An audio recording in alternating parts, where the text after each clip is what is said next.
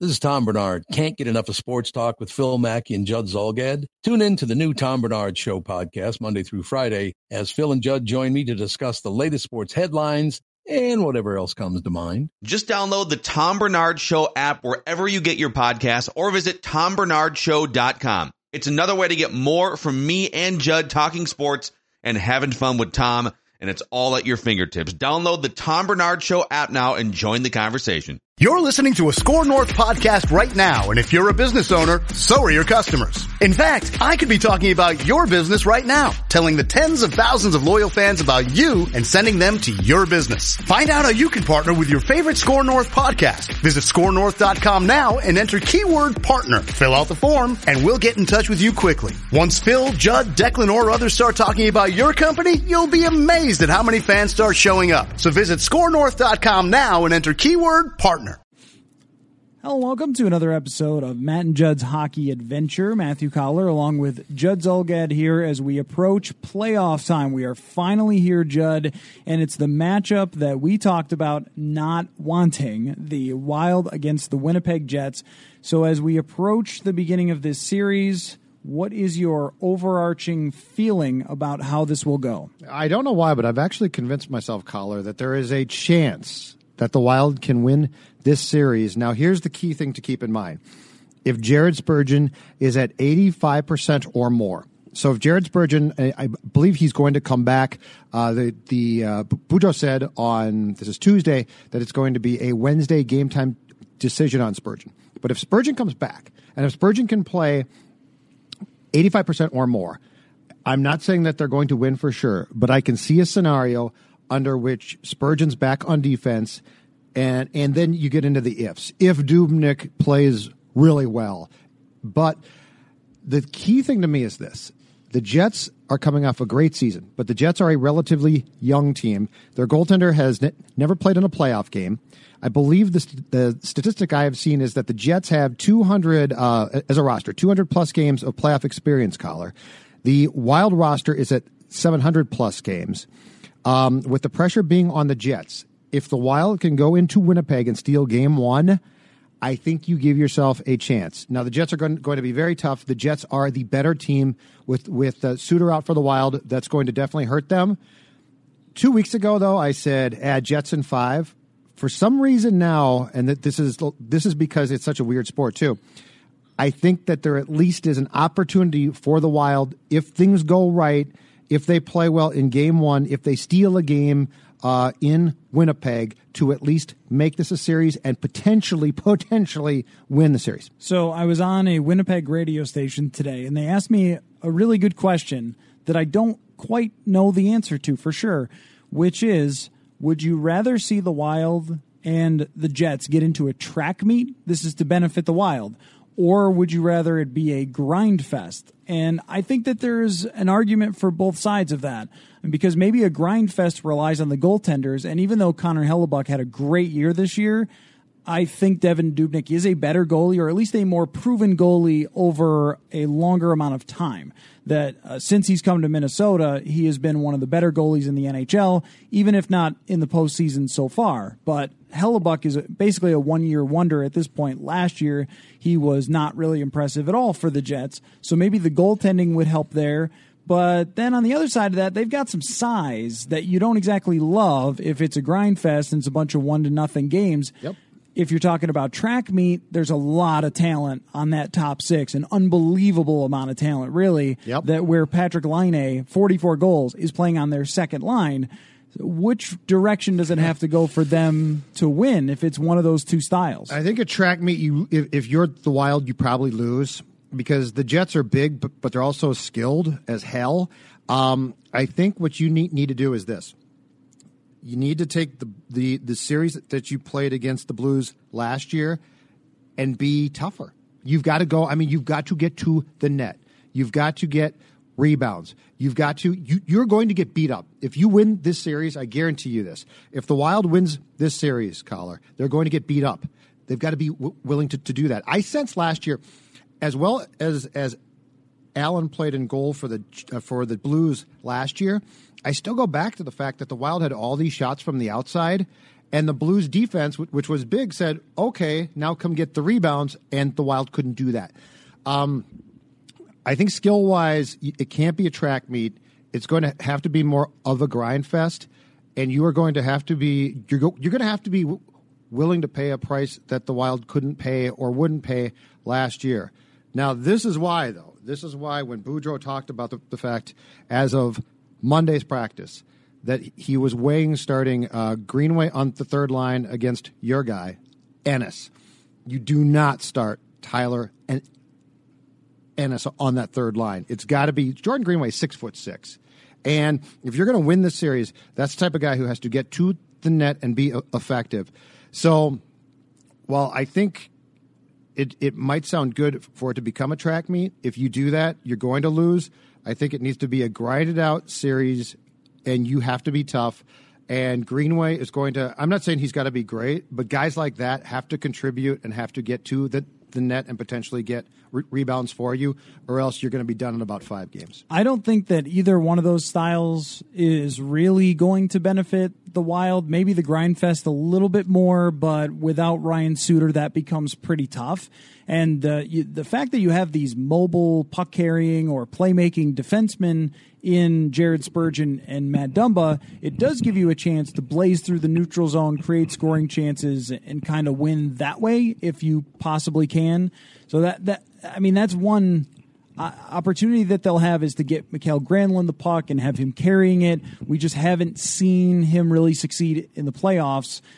And then last year with the Grindfests, they didn't win that way. So I kind of go back and forth that, boy, Winnipeg is so skilled. Could be a combination, too. Right. Maybe you'll have to win some games some ways and some games other. But I think the way to beat the Winnipeg Jets, the one scenario I could see the Wild winning, is if the Jets take a bunch of bad penalties. That if you could beat them... Dustin Byfuglien goes ballistic. He's done it before. It does happen, and the Jets are pretty consistently one of the teams that takes a lot of penalties. Yeah. And so having all those big guys and having that toughness, that's really good in the playoffs, and to go along with the skill, it's good. But if you also take dumb penalties, then that can bite you. And it's one of the things that I always look at is the penalty differential when I'm trying to decide who I think is going to win a series. And the Wild, I think, have an advantage there on that special teams. And in the first round, this is a funny thing about the playoffs.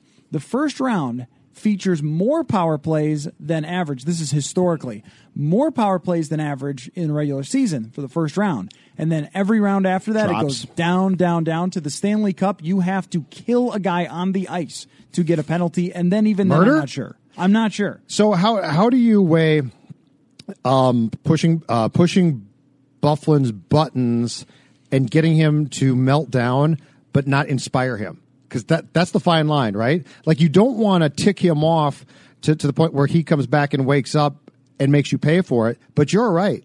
If you can get him upset and off his game, but this goes back to grinding, right? I mean, this goes back to getting in front of the net, bothering him, and using his weakness, which is his temper, against him. Because you don't want to use that and have him get upset and start to play well.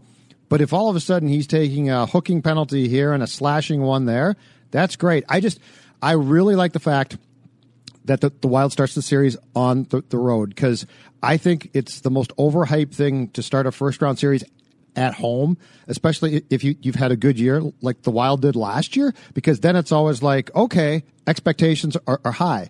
But this is a series where the Wild has no expectations, basically nationally at least, right? They're going to go in there. They're going to play a Jets team, which is coming off a great year, and the pressure is all on the Jets. So let's say you get game one, let's say it's 3-2 OT, and the Wild wins. All of a sudden, that can change things. So, but yeah, the Byfuglien one to me is intriguing, because you'd love to throw him off his game and get him upset, but what you don't want to do is make him mad, and then he gets engaged and beats you. It's kind of interesting. I was just pulling up the exact numbers that the Wild drew a lot more penalties than the Jets this year, but surprisingly, the Jets took fewer penalties. This is in the regular season, though, so yeah, it's a little harder to say how it'll play out in the playoffs, because Byfuglien has proved he's a guy who can get under his skin. The concern that you have, so the last time Winnipeg was in the playoffs, he disappeared. and there was some drama with him, and he had 1 assist in 4 games, and they were out quick. Even though, if I remember, they against played, the Ducks. Yeah, they played some tight games, Yeah. but they were out quick. Go back in his past a little bit, and he was a dominant playoff player for Chicago, but there wasn't as much pressure on him by any means with those Chicago teams, and he had 11 goals throughout the playoffs en route to winning a Stanley Cup. I remember that, yes. So which Bufflin shows up could be a huge deal. And one of the interesting factors of this series is the Wild not having Suter is being talked about a lot, but Toby Enstrom isn't going to play, and Dmitry Kulikov is either out for now or could be out the whole series. So those two guys, their status is questionable. And at the end of the season, Bufflin is playing with Joe Morrow, who's a guy that's just kind of bounced around a little bit. He might have been in the trade for Tyler Seguin and gone to Boston. And then, Oh, it was a heck of a deal. yeah, great trade by Peter Chiarelli. But Peter Chiarelli just really keeps coming through. but he's just kind of kicked around since then. He's just kind of a guy. So they have a lot of talent on defense, but there's also that little bit of weakness because of injury there. So when you look at how the Wild defense is going to adapt to not having Suter, now you mentioned if Spurgeon is even 80%, He's got to be a semblance of himself for them to win, yeah. But we've talked about this a little bit before on the podcast. I am focused so much now on what is their top line, and that is Matt Dumba and Jonas Brodin, 2 players that I think this year with their performance, Judd, proved people wrong. That Brodin maybe has been liked for a while, but I think he had a really good year. Yep. And then Dumba, here's a stat for you, and I will say giveaways can be inconsistent from rink to rink. But Dumba listed as 52 giveaways this year. Brent Burns had 124. So even though it is his thing, And that that's he's them. giving away a lot of pucks, Yes. it's nowhere close to the leaders in the league. And I think that narrative probably could die if he has a great series. As crazy as Dumba can drive people, and I get that, and there are games where he makes 2 or 3 dumb plays, and you're like, what are you doing, Matthew? There is the reason why they kept him, and the reason why they traded Scandella, bad trade, but they traded Scandella, and that they worked the deal where the Golden Knights took Haula and Tuck, was because Matthew Dumba is absolutely going to be a key to this team. And it's going to, it started, and I get the fact that there's this perception of his play, and some of the perception's right, but some's not. But the importance of Dumba is going to be seen in this series. And I will say this. He can move the puck. He is an instrumental player. I guarantee you if this series goes 6 or 7, he's going to have 2 or 3 dumb plays. And the key to this is very simple. This is where we talk about Devan Dubnyk has to stand on his head at times. Devan Dubnyk is going to have to bail Dumba out at times. But if he does that, Dumba is going to do, or potentially could do, a lot. It's frustrating with Dumba because, I mean, I've certainly criticized him before, and he deserves it at times. But as we've talked about, there is a very good reason why they kept him. And the cautionary tale is Brent Burns. The question is this. If you're a Wild fan, would you go back and undo the Brent Burns trade right now? Because I think the answer among every Wild fan is absolutely. Well, guess what? You've got another version potentially of Brent Burns here. And in this playoff series, if the Wild wins this, if they upset the Jets, Collar, there is no question in my mind that when we do our podcast on it, one of the key things we're going to be talking about if the Wild upsets the Jets is the importance of Dumba in the first round series. So what do we know, by the way, about Carson Soucy? Because Carson Soucy might be the guy who has to eat a lot of minutes here playing with Jared Spurgeon. He's 6'5". That's about all I really know. He's University played 3 games. Minnesota Duluth kid who I like a lot. Now the pressure's going to be high. This is a big ask, but if he plays, I remember watching him in college, and he's a talented player. He's not a flashy player, but that's fine. That's fine. What you need, and what Brodin brings as well, is this. They're not flashy, but they cover up for potential mistakes, which in Dumba's case he's going to make. Soucy, I like. It's just, if Spurgeon comes back and can be a semblance of himself, that's absolutely huge and imperative. But the Wild got some pretty good performances from guys like Soucy in the couple of games he played. I thought he was solid. He's not great, but he's solid. Sealer, guys like that. But if this team is going to advance, those guys can't break down. What concerned me in those last 3 games, which didn't mean much, but if you watched them, the problem with those last 3 games is without Spurgeon, the Wild was asking too much of too many defensemen, and you can't do that for too long, including Prosser. Prosser is he's a nice, solid player. But if you go to Nate Prosser now and say, hey, Nate, guess what? We're going to rely on you. At some point in time, it gets to be too much. So if Spurgeon comes back and you've got Brodin and Dumba, and now you're asking for your other defensemen to play well, but not as much, I think it works. But that's my point about Spurgeon. If Spurgeon can't play or he starts to play and gets hurt again, and now you're bumping guys up the depth chart, that's a real problem. But I think if you spot the Sealers and Soucies and Prossers of the world in the right places, you've at least got a fighting chance. And maybe you see how Soucy does, and if he struggles at all, then you slide Prosser into a bigger role. And I know the left-right... Prosser worries me too, though. I know, I agree. Yeah. And he's a classic 7th defenseman that you don't want to use a whole lot, but if Soucy's in over his head, sure, then you're going to have to make a change there, and don't worry about who's left-handed, who's right-handed. Just go out there and play the best guy that you could possibly play. And I've always thought that varies from guy to guy. Prosser should be the type that can switch, either side. Mm-hmm. I don't know that for sure, but... most guys can. There are some guys who feel much more comfortable. It's not ideal, but it's doable. Right, and he's the type of defenseman that you would hope is experienced enough to be able to play a simple game. That's all you need from Soucy, I think, is just get the puck to Jared Spurgeon. But life isn't that simple when you have one of the most skilled teams in the NHL going against you. So my next question for you on this series, Judd, is your best shutdown line, even though it also includes skill, is Mikko Koivu, Zach Parise, and Mikael Granlund. Who do you match them up against? Do you match them up against Mark Scheifele's line with Blake Wheeler and Kyle Connor? Or do you match them up against Patrick Laine and the second line, which includes Paul Stastny? Oh, I love that question. And Nick Ehlers, who's another fantastic player. I would lean, I'm not sure if you agree with this, I would almost lean the Jets' second line that you gave me. Because I think that's the skilled line. The first line's skilled too, don't get me wrong. My immediate response would be the second line, though, that I'd take the Koivu line and match them up against that. And I would also be curious about what the faceoff percentages are from those lines, because Koivu is good on faceoffs when he doesn't get kicked out, which hopefully for his sake he does not as much in the series as he did Stastny during the course very good. of the season. But my response... My immediate response is the second line, not the first line.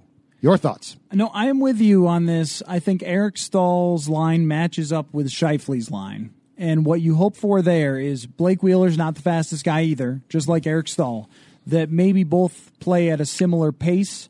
Because Wheeler is not the fastest, Scheifele is a wonderful player, though. I mean, this is going to be a tough matchup for Eric Stahl because Scheifele, 60 points in 60 games, has become an all-around player throughout his first couple of years, and what a steal they have on the contract they have him on. Yep. That I think he has become one of the elite top centers. If he didn't play in Winnipeg, if he played in Boston instead or Pittsburgh, they would talk about him nonstop because he's that good. But I don't think they play at quite the pace, even though Connor is quick, as the second line, which I think can play really fast. And the 44 goals for Laine should just terrify you. Parise... Oh, he's a hell of a player. He really is. Parise, refreshed, rejuvenated. Playing really well of late. Him, the veteran, on the kid, even though there's a massive size difference there. Yeah. But I think that might be your best chance. How do you get the most? Because if you're going to win the series, this guy needs to contribute both defensively and offensively. How do you go about getting the most from Granlund?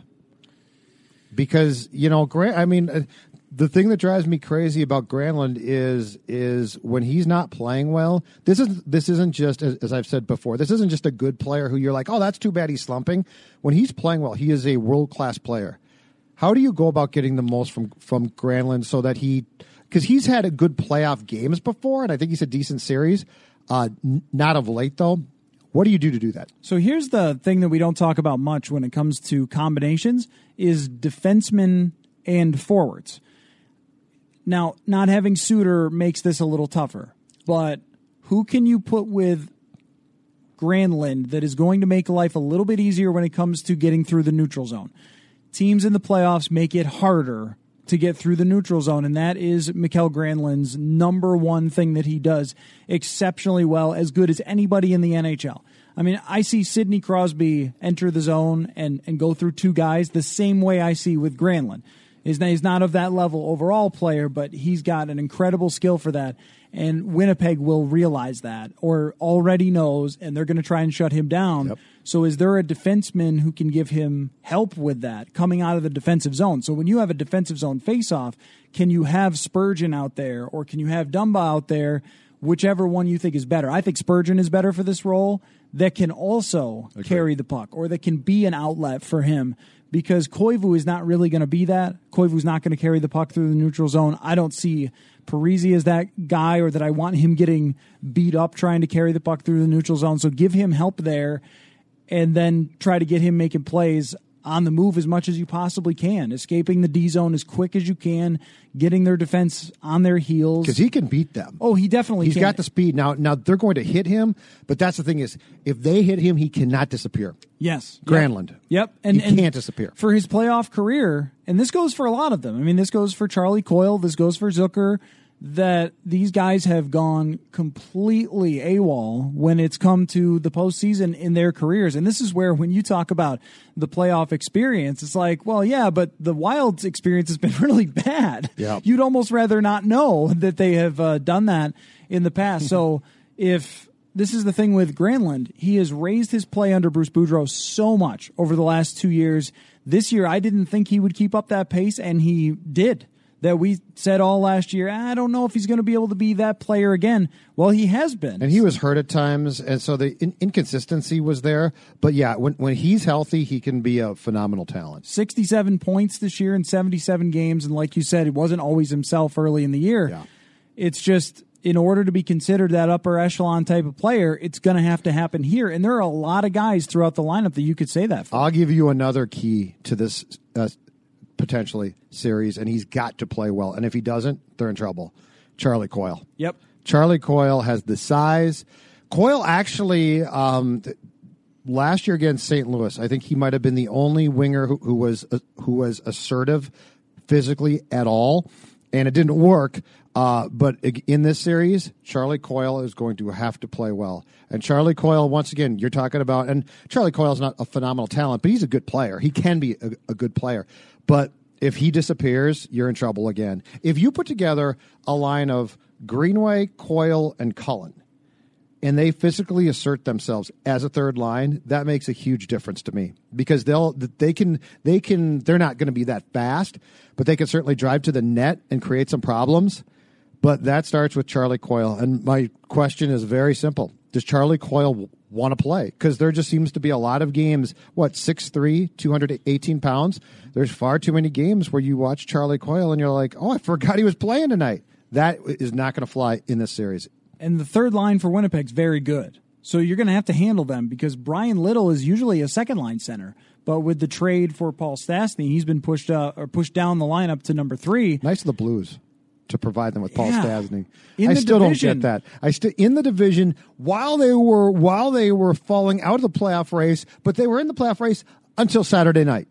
Nice job, Doug Armstrong. Yeah, that was mad. Former North Star traveling secretary. And Armstrong I think he has kind of a history of making some of these really head-scratching moves, and that was way up there. Little, Matthew Perreault, Joel Armia, who I know from days with covering the Buffalo Sabres, has taken a step forward this year. He's gotten more ice time, and he scored 29 points for them. That is a bit of a mismatch when you're talking about asking Matt Cullen to play huge minutes. Usually all three lines do. And then can Greenway take on these veteran players? Brian Little, Matthew Perreault, those guys have been around for a long time. He's going to have to, though. If Ennis starts in game one or plays in game one and they scratch Greenway, I'm going to be very disappointed in Bruce. Because, you've seen him play. And people were excited because Tyler Ennis played well in the regular season finale at San Jose. Every time he gets scratched for a while, he comes back and plays one good game. And no offense to him, he's a little guy. who doesn't bring that much, I'm sorry, but I'm playing the 6'6" kid every time against the Jets. And Greenway, too, has shown a lot of potential, I Yeah. think. So it's not just the size, but he's got skill. And He's got the body to get to the net at least, though. And just a younger player. I mean, Ennis is past his prime already. It seems like it happens kind of fast, but that's how it goes in the NHL, especially if you have injuries. And this year, in and out of the lineup sometimes, didn't produce when he was in the lineup, a lot of nights on the fourth line. There's a reason for all of that. And right, playing in a meaningless game really well at the end of the year, that doesn't mean much to me. So I'd rather have Greenway lose the job and force me to put him back in. So, Judd, what do you got for a prediction on this series? Oh, I'm so tempted to say it just feels like things are ripe for an upset here. I'm actually going to do it. You're doing it. I'm going with Wild in 7. Oh my gosh. It's too many people are picking a young team that is really good but does not have playoff experience, and we actually didn't get to what I think is going to be an absolute key in this series. The head coaches. We have been critical of Paul Maurice on this podcast for how long now? I'm still not a huge fan. He took Carolina on a run to the Eastern Conference Finals in the early 2000s. But if people want to get into Boudreau's checkered playoff coaching past, Paul Maurice has a checkered playoff coaching past as well when he's made it. I'm not buying that Boudreau gets to the playoffs and collapses. I mean, yes, Game 7s have been a problem, but guess what? That means he's gotten to a bunch. I think coaching is going to be a key here. The guy I'm putting my faith in for the Wild, among others, if I make this prediction, which I am right now, is Dubnyk, who has not really proven that he can put a team on his back. But you got games 1 and 2 in Winnipeg. There's going to be a ton of pressure here. I could see the Wild sneaking at least one game, and that's going to change things. I'm going to say Wild in 7. And I'm going to make that same prediction on the Mackey and Judd show on Wednesday. I agree with your take on the head coach. I've always been with you there on Paul Maurice, and I was shocked that he was still here to even coach this team. I am too.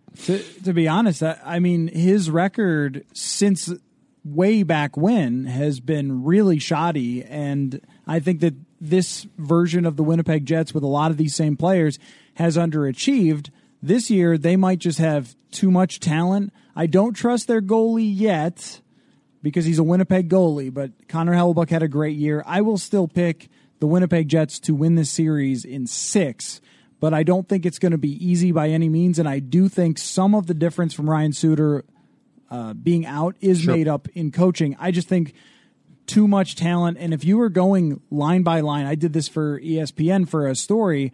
I went and looked at just the best forward groups, and I gave the Jets the best forward group in the entire Western Conference. Wow. I think that makes for a really tough matchup for a team that has good forwards, but also a lot of flawed forwards. Well, I'm probably crazy. No, I don't think so. But I've seen series like this so many times before, and especially with young up-and-coming teams, and they get in the playoffs, and they lose a game at home, and then they start to press in game 2, and things come apart. So Suter being out is a huge deal, but I just have a weird feeling about this series. And I also, if Dubnyk can put it together for one series, it gives you a chance. All right, well, we will be back here on the podcast again soon to break things down throughout this series. It's Matt and Judd's Hockey Adventure. See you later.